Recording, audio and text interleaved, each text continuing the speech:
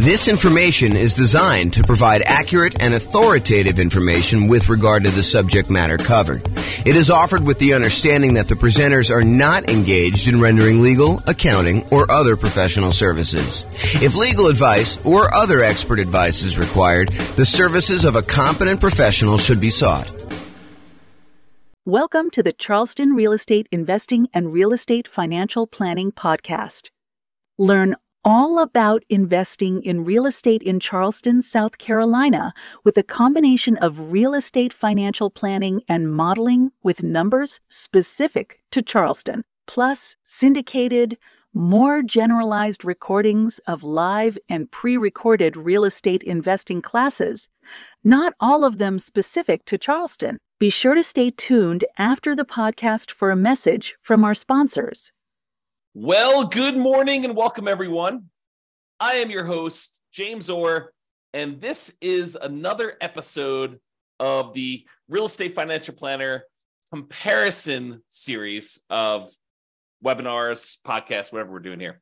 So today tries to address the question that people have of, should I buy an owner-occupant property or should I keep renting myself if I am trying to achieve financial independence or I'm trying to maximize my net worth?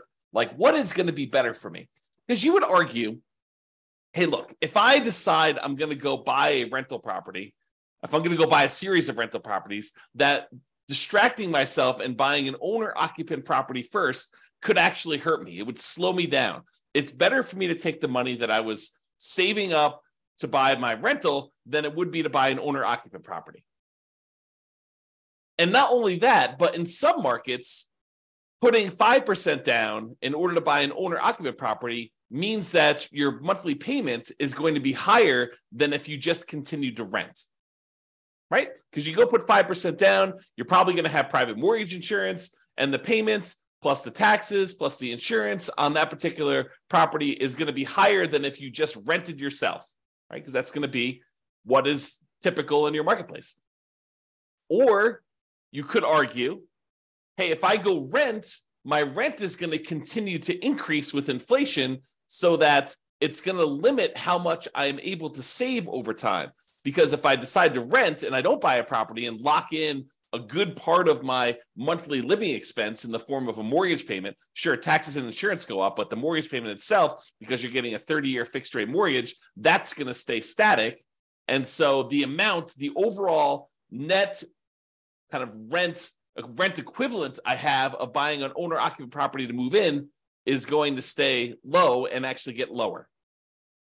It may be higher at the beginning, but overall, the payment for owning a property tends to go down over time because the mortgage payment, the principal and interest part of the mortgage payment, is fixed. And with the rising cost of things, inflation, that tends to look cheaper over time. And at some point, those lines tend to cross, right? Where it tends to be more expensive to buy a property to begin with. And even with taxes and insurance going up, the net overall cost to own a home tends to go down a little bit over time. Whereas when you rent the property, you just live there, the cost of rent just tends to keep pace with inflation and keep going up and up and up and up and up. And eventually those lines cross and it becomes better for you to have bought a property. But is it better for you to rent and to use that money to acquire rentals? Or is it better for you to buy a property, slow your roll a little bit, acquiring the first rental, and then, eventually buying rental properties, but you're living in a property that you also are an owner of? And then there's the whole discussion of eventually the property that you're living in, if you go and you buy one, you no longer have a mortgage on it at all, which then even reduces what you need in order to be considered financially independent. If you were earning $10,000, if you were spending $10,000 a month on all your expenses and $2,000 a month of that was your mortgage payment, well, eventually when your mortgage payment goes away, you no longer need to achieve $10,000 a month in passive income from your investments in order to be considered financially independent. Instead, now, because your mortgage payment is paid off and you no longer have that $2,000 a month mortgage payment, you really only need $8,000 a month to be considered financially independent. Sure, you still need taxes and insurance and maintenance and all that other stuff on your property that you live in, but you don't have that mortgage payment anymore. So your overall cost in order to be financially independent, the bar has been lowered. So all of these things come into play when we ask ourselves today, is it better to rent or buy an owner-occupant property for 5% down when we're otherwise buying 25% down rentals? That is what we will plan on discussing today and what we'll go into detail on. So what I did is I modeled this for over 300 US cities. And so each city's got its own home price, rent, taxes, insurance. The amount of money that people earn in each city is a little bit different. It's basically enough for them to go buy a property in that city, so that we don't have somebody, I don't standardize the income so that somebody who would otherwise be able to buy a property in like Mobile, Alabama would not be able to buy a property in LA. So we do adjust for income. But when we adjust for income, we also adjust what they need in order to be considered financially independent. So if we give someone a higher income, it means that their threshold for being financially independent also has gone up. It's commensurate with the income that they were earning. They have to replace their job income in order to be considered financially independent. It's another way of saying that. Okay, so we modeled this for 300 cities, and you will see which one is better. Because I think there's a debate, right? Which one of those factors is going to be the most powerful? What's going to be the biggest impact, and what is going to be the biggest limitation for someone wanting to achieve financial independence? And then not only financial independence, but which one leaves you with the highest net worth and which one's riskiest? Because I think all of those things are factors in which one we do. Okay, so in both scenarios, kind of like we're comparing A to B, they're going to be buying 25% down payment rentals. The idea is that the strategy is you're going to save up 25% down plus some reserves and all that other stuff, and you're going to go buy rental properties with that. The difference is going to be one person's going to rent, the other person is going to buy an owner-occupant property with 5% down first.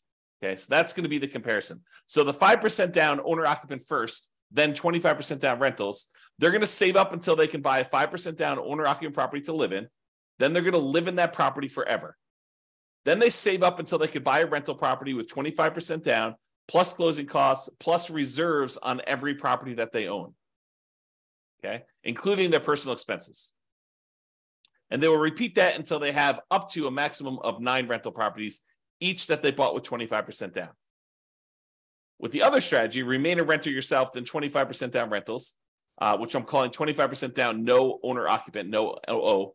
Then you remain a renter for the entire time, and your rent goes up with inflation, just like the rent on the properties you're buying. You buy 25% down rentals when you've saved enough for a down payment, plus closing costs, plus 6 months of reserves for both your personal expenses and reserves on all properties you own. And you also still need to be able to qualify for that loan for 45% debt to income ratio. So all the qualifications for buying the 25% down are the same regardless of which strategy. Just in one case, we're buying a 5% down owner-occupant property first, which could impact their ability to be qualified to buy the rental property. Because if you're buying a property with 5% down, then you need to be able to cover that payment. And if it's higher, that could limit when you can buy your rental. You may have enough for down payment, but your DTI may not be in line. And that actually is calculated in our modeling. So realize that that could be a factor for some cities. Okay, I put the URL on the screen if you want to go, dive deeper into the charts and see the results for your specific city, because I'm going to do the aggregate. But if you want to drill down and see it, I'll put the link in the show notes, but it's also on the video right here. So if you want to go look at that. All right.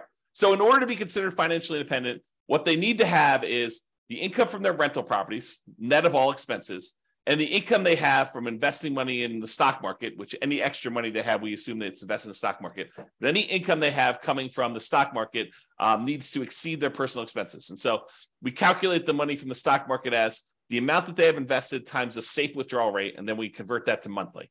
So if they have $1 million and you're using the 4% safe withdrawal rate, which is what we use, they're generating about $40,000 a year from any money that they have invested in the stock market. You divide that by 12, and that's about what we credit them to see if they are financially independent when we're doing that calculation. For the rental property income, we basically take all the income from rent and any other income they get, and we subtract out all the expenses, including vacancy, principal payment, interest part of the payment, taxes, PMI, any property owner's insurance, maintenance, and management. So we subtract out all those expenses on the property, and whatever they're left over is a net positive cash flow. So those two things combined, for the sake of this modeling, is what counts.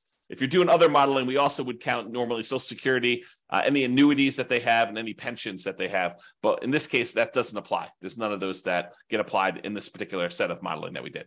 Okay. All right. So assumptions. So each city's modeling uses their own median home prices and the estimated rents on those properties. I'm not an expert on all 304 cities that we basically did this modeling for. So if you happen to go drill down into your city and you're like, James, your numbers are off a little bit, the rents are a little bit higher, or the property values are a little higher, or taxes are a little bit lower, or whatever it is that you think is off, reach out to me and we can make those corrections, rerun all the numbers, and it'll update everything for us. Okay. So go ahead and reach out if you have that there. Also, we did not apply any of the 88 strategies that we have to improve cash flow. Kind of known for these 88 strategies that we have for massively improving cash flow on rental properties. And we did not apply any of those strategies at all. So this is sort of just like out of the box, not optimized strategies. Okay. Now the job income, as I mentioned, does vary based on the city so that they can afford a property in that market. But we do consider that to determine whether they are financially independent, because they have to replace that job income. So for those who much is given, the amount that they're earning from income, much is also expected. So if you live in a city that the properties are cheaper, you don't have to make as much money and you don't have to replace as much money in order to be financially independent. When you live in these more expensive cities, you do have to earn more money. Okay.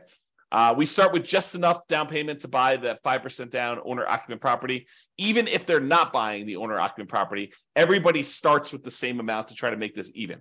Okay, so that's sort of like a head start to get them to that first 25% down payment if they're not buying the owner-occupant. Otherwise, they have enough to buy that owner-occupant property pretty much upfront, because we give them 5% down plus 2% in closing costs to help them acquire the property. So basically, that would be what they need. So they still need reserves. So it may not be that they're buying it in the initial month. When they're doing the nomad model, which they're not, they would be moving out of their properties, but they're not doing that in this case. So I'm going to make a change here.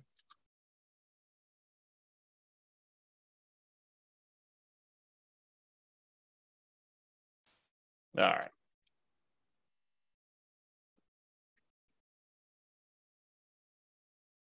There we go. So interest rates. So when buying the owner-occupant property, we assume they're getting an interest rate of 6.5% when they put 5% down. But in addition to that, they will have private mortgage insurance. That private mortgage insurance is because they put less than 20% down, and that would actually go away once they get below 80% loan to value. So it would be there until they get to 80% loan to value, then that would drop off, and that would make their housing costs a little bit less at that point. When they're buying rental properties, because they're putting 25% down, their interest rate is estimated to be 6.75. Okay. And they do not have PMI in that case. When they have any extra money that they have while they're waiting to do stuff with it, would be invested in the stock market, and they're earning 7% on their stock market investments. And I modeled this out for 100 years. If you want to see all my assumptions, you can go to realestatefinancialplanner.com/model, pick your city or pick one of the special reports and drill down. You can see all the assumptions I use for my modeling. All right, so let's get to it. So financial independence achieved. So which one do you think is going to be better? Is it going to be better for someone to actually buy an owner-occupant property, move in, live there, and then start saving up to buy 25% down properties? Or is it going to be better for them to just remain a renter, start saving up for their 25% down properties, and do that strategy? Well, I will tell you that after modeling this for 304 cities, it is way better, way better for them to buy the owner-occupant property. In fact, in 292 of the 304 cities, it is better for them to have actually bought the owner-occupant property, moved in, and then started saving for their 25% down properties and acquiring that way. Buying that owner-occupant property made a huge difference. Okay, 292 cities out of 304, like 96% of the time, it was better for you to buy the owner-occupant property. In only one city was it better for you to be a renter. In 11 cities, it was the same. It didn't matter. But in one city, it was better for you to be a renter. So go figure. Okay. So this shows you like when the people achieve financial independence. And one of the things I want to point out is there's a lot of them that the reason it's better is because they paid off that owner-occupant property, and that's what moved them over the edge to being financially independent.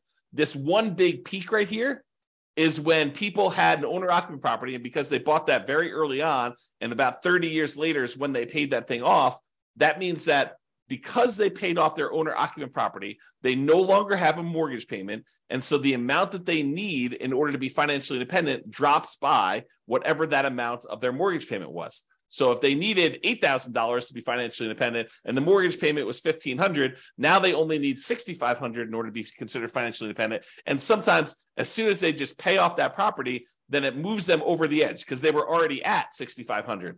They weren't at the $8,000 they needed. Maybe they're at $6,700, but as soon as that property gets paid off, then they actually trigger being financially independent. And so you have a bunch of them happen right then, as soon as they pay off that owner-occupant property. You don't get that effect when you are a renter. When you are renting yourself, you never have your property get paid off. You are always paying rent on that property. I've been watching a new documentary series about finances on Netflix. I won't say which one, but one of the things they discuss on there is this idea of it's okay to rent. It's okay to not buy property. And while I totally agree it is okay to not buy property, and that is okay to rent, you don't get this benefit if you rent. You don't get this benefit of having a house that eventually gets paid off if you rent. Now, you could come at this from another way, right? Like I'm going off on a tangent here, but you could come at this from another way. You could say, look, I'm going to rent and I'm going to take the money that I had extra that I didn't have to pay for my property, which eventually those lines cross anyway. But the extra cost it is of buying the property early on, and you could decide to invest that in something else like stocks or other real estate or crypto or whatever you want to do. I mean, I'm not going to judge you. You can do whatever you want with your money. But if you decide to go do that, and then you take your money and you save up enough, and eventually you buy a free and clear property, I mean, you can get the same effect. It's not like it has to be that you bought the property and you had a mortgage on it. Or you could save up enough money so that the payment is lower than renting. You can not put 5% down. You can put 20% down, 30% down, 40% down, 50% down, and actually have your payment be less. Employ some of your capital in order to lower the payment or buy down the interest rate to achieve the same thing, right? These are all part of the strategies you could do to kind of improve your cash flow. One of the ways to improve cash flow is to reduce the expenses you have in your property, lower your monthly payment, another way, right? Okay, so I've diverged enough. So this just shows you how much different it is for things. And most of the time it's different for, I don't know, I'd say less than 10 years, right? Because that's a difference of 10 years or so. And it tends to increase the more expensive the property is. It tends to be faster, a larger amount faster, the more expensive property you have. Some of the earlier ones, it's a little bit faster, but not that much faster based on home price, okay? And here's where it was a really inexpensive property where it was better for you to have rented. So it was like a probably sub $100,000 property market where it was better for you to do that. Okay, so let's talk about net worth. We talked about how fast you can get to financial independence, but how much net worth? Is it better for you to have been a renter? You'll get higher net worth? Well, in 291 cities out of the 304 that we did, then buying a property gave you a higher net worth at year 40.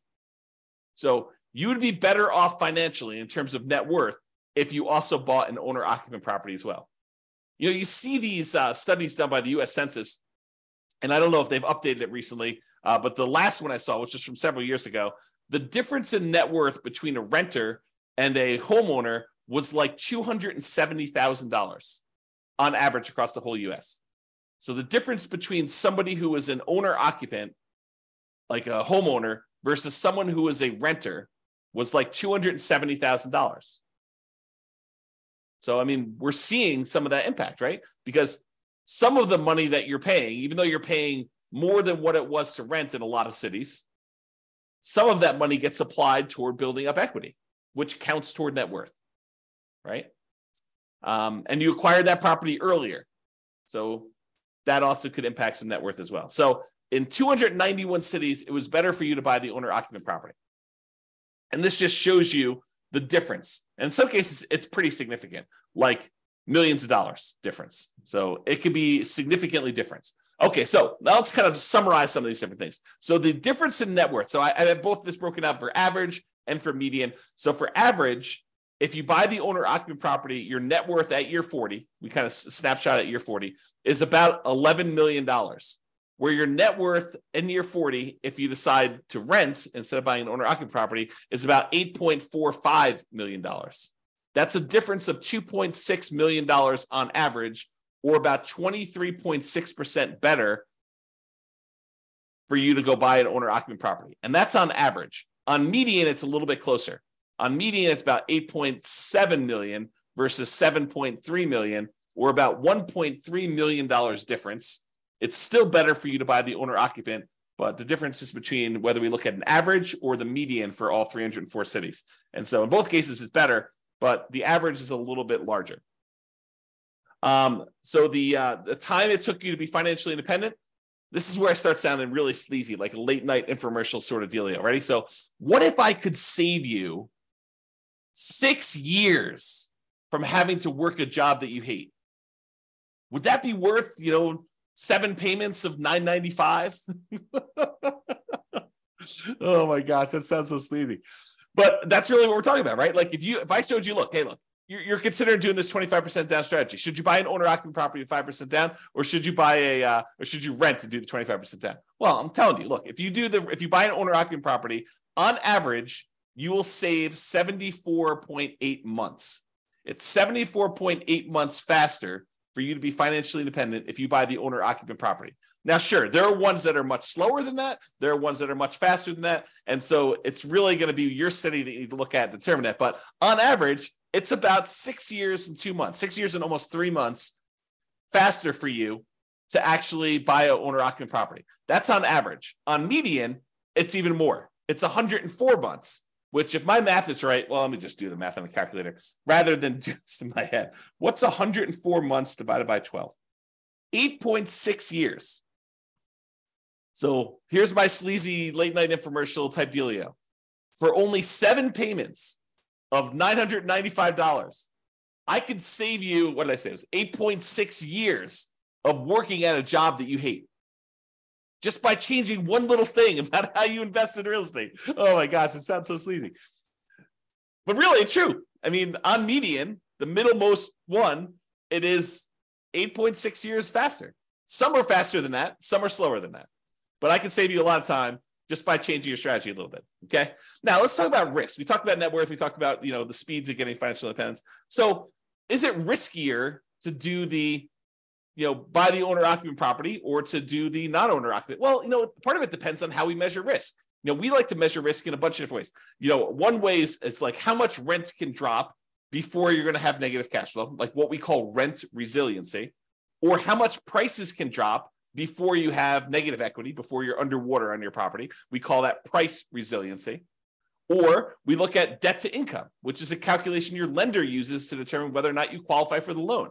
What is the ratio of all of your debt payments compared to how much you make on your job?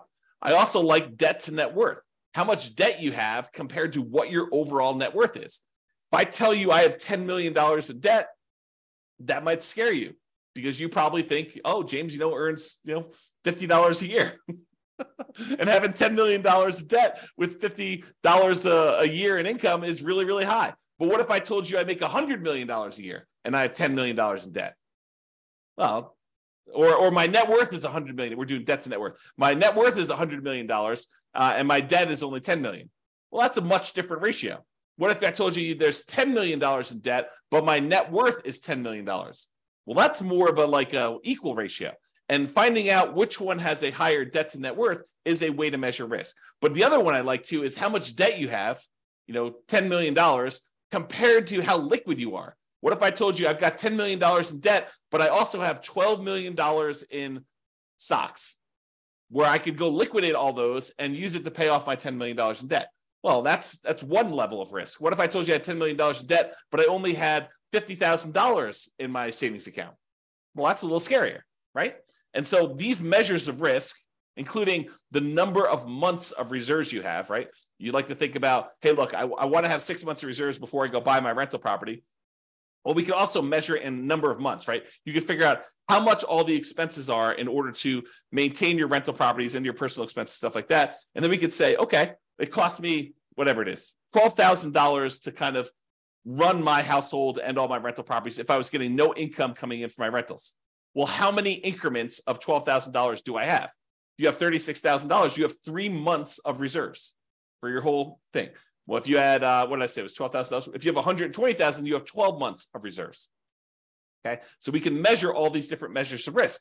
And so when we look at it, the average and the median change a little bit depending on which one you're looking at. But overall, I would say that buying an owner-occupant property is probably a little bit less risky. In terms of rent resiliency, it's a little bit better than renting. In terms of total price resiliency, looks like the renting is a little bit better there, but it's a small amount, 2% better. When you talk about debt to income, your debt to income is a little bit better when you have the owner-occupant property. Okay, it's a little bit higher when you don't buy the owner-occupant property. And it probably is because it takes longer to buy the properties. And so that could have an impact too. And these risks, they can change over time, right? Like we could do a snapshot of what the risk looks like, for the first 5 years. We could do a snapshot of what the risk looks like for the next 5 years or year 7 or whatever we want to do. But this is showing you the risk over the entire 100-year period, which if you have a really long period of very low risk situation, then that could be outweighed by, very risky stuff early on. So it's deceptive to look at this. I think you need to really drill down and look at this, but at least we give you a measure to look at risk, right? In terms of debt to income, a little bit better for you to buy the owner occupant in this case. And for the debt to net worth, a little bit better for you to have rented in that case. And debt to account balance, it's a little bit better for you to have bought the owner occupant. And then for months of reserves, it was way better for you to actually buy the owner occupant property because eventually that thing gets paid off and some of your expenses go down. So I think that that's a major factor in what's going on there. All right. So as I mentioned a couple times throughout here, you could apply all the 88 strategies that we have to improve cash flow to get these numbers to look better, right? At least for the rental side of things. Now, we've basically been using median price properties and what rent might be on each one of those properties. You should be able to choose and do better than this, right? I think if you do any type of effort in finding and selecting properties and applying any of these 88 strategies, you should be able to do better than what I've shown on here. And as I mentioned, if you're an expert in your market and you think my numbers are wrong, please do reach out so we can update those so that they get better for everybody.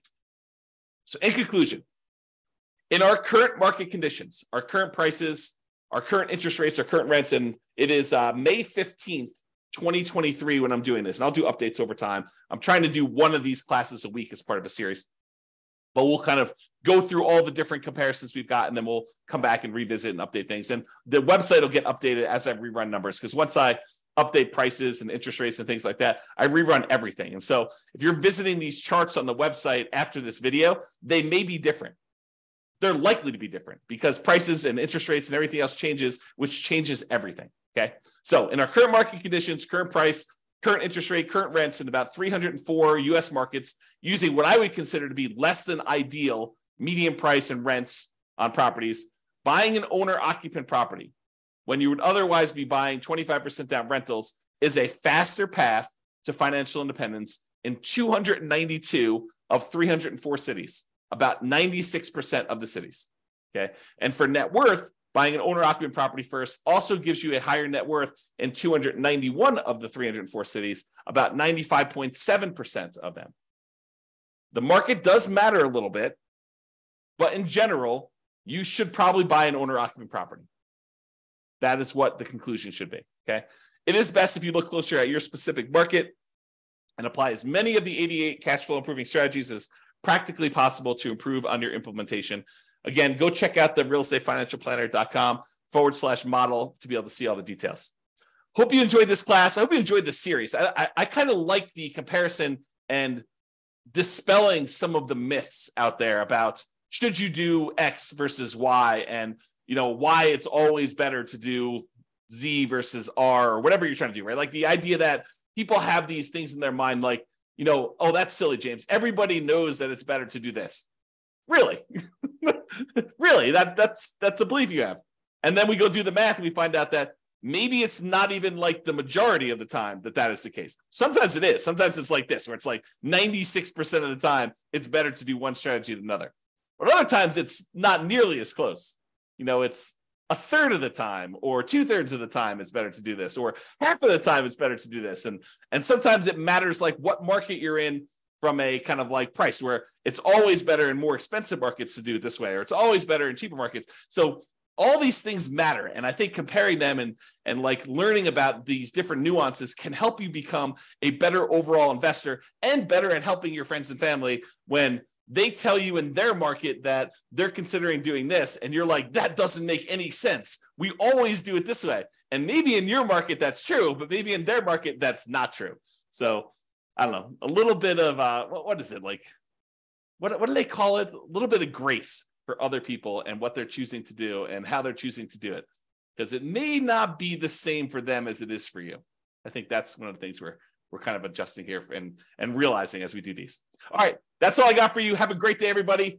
I will talk to you all soon. Bye-bye for now. With home prices up, mortgage interest rates up, and rents up, but not quite enough to counteract the higher prices and interest rates.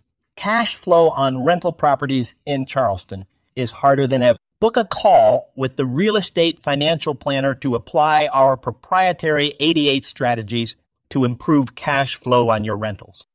See the show notes for a link to schedule your call and improve your cash flow today. If you're a real estate agent, lender, or professional in Charleston that wants to help our real estate investor listeners, consider reaching out to learn about collaboration opportunities with this podcast.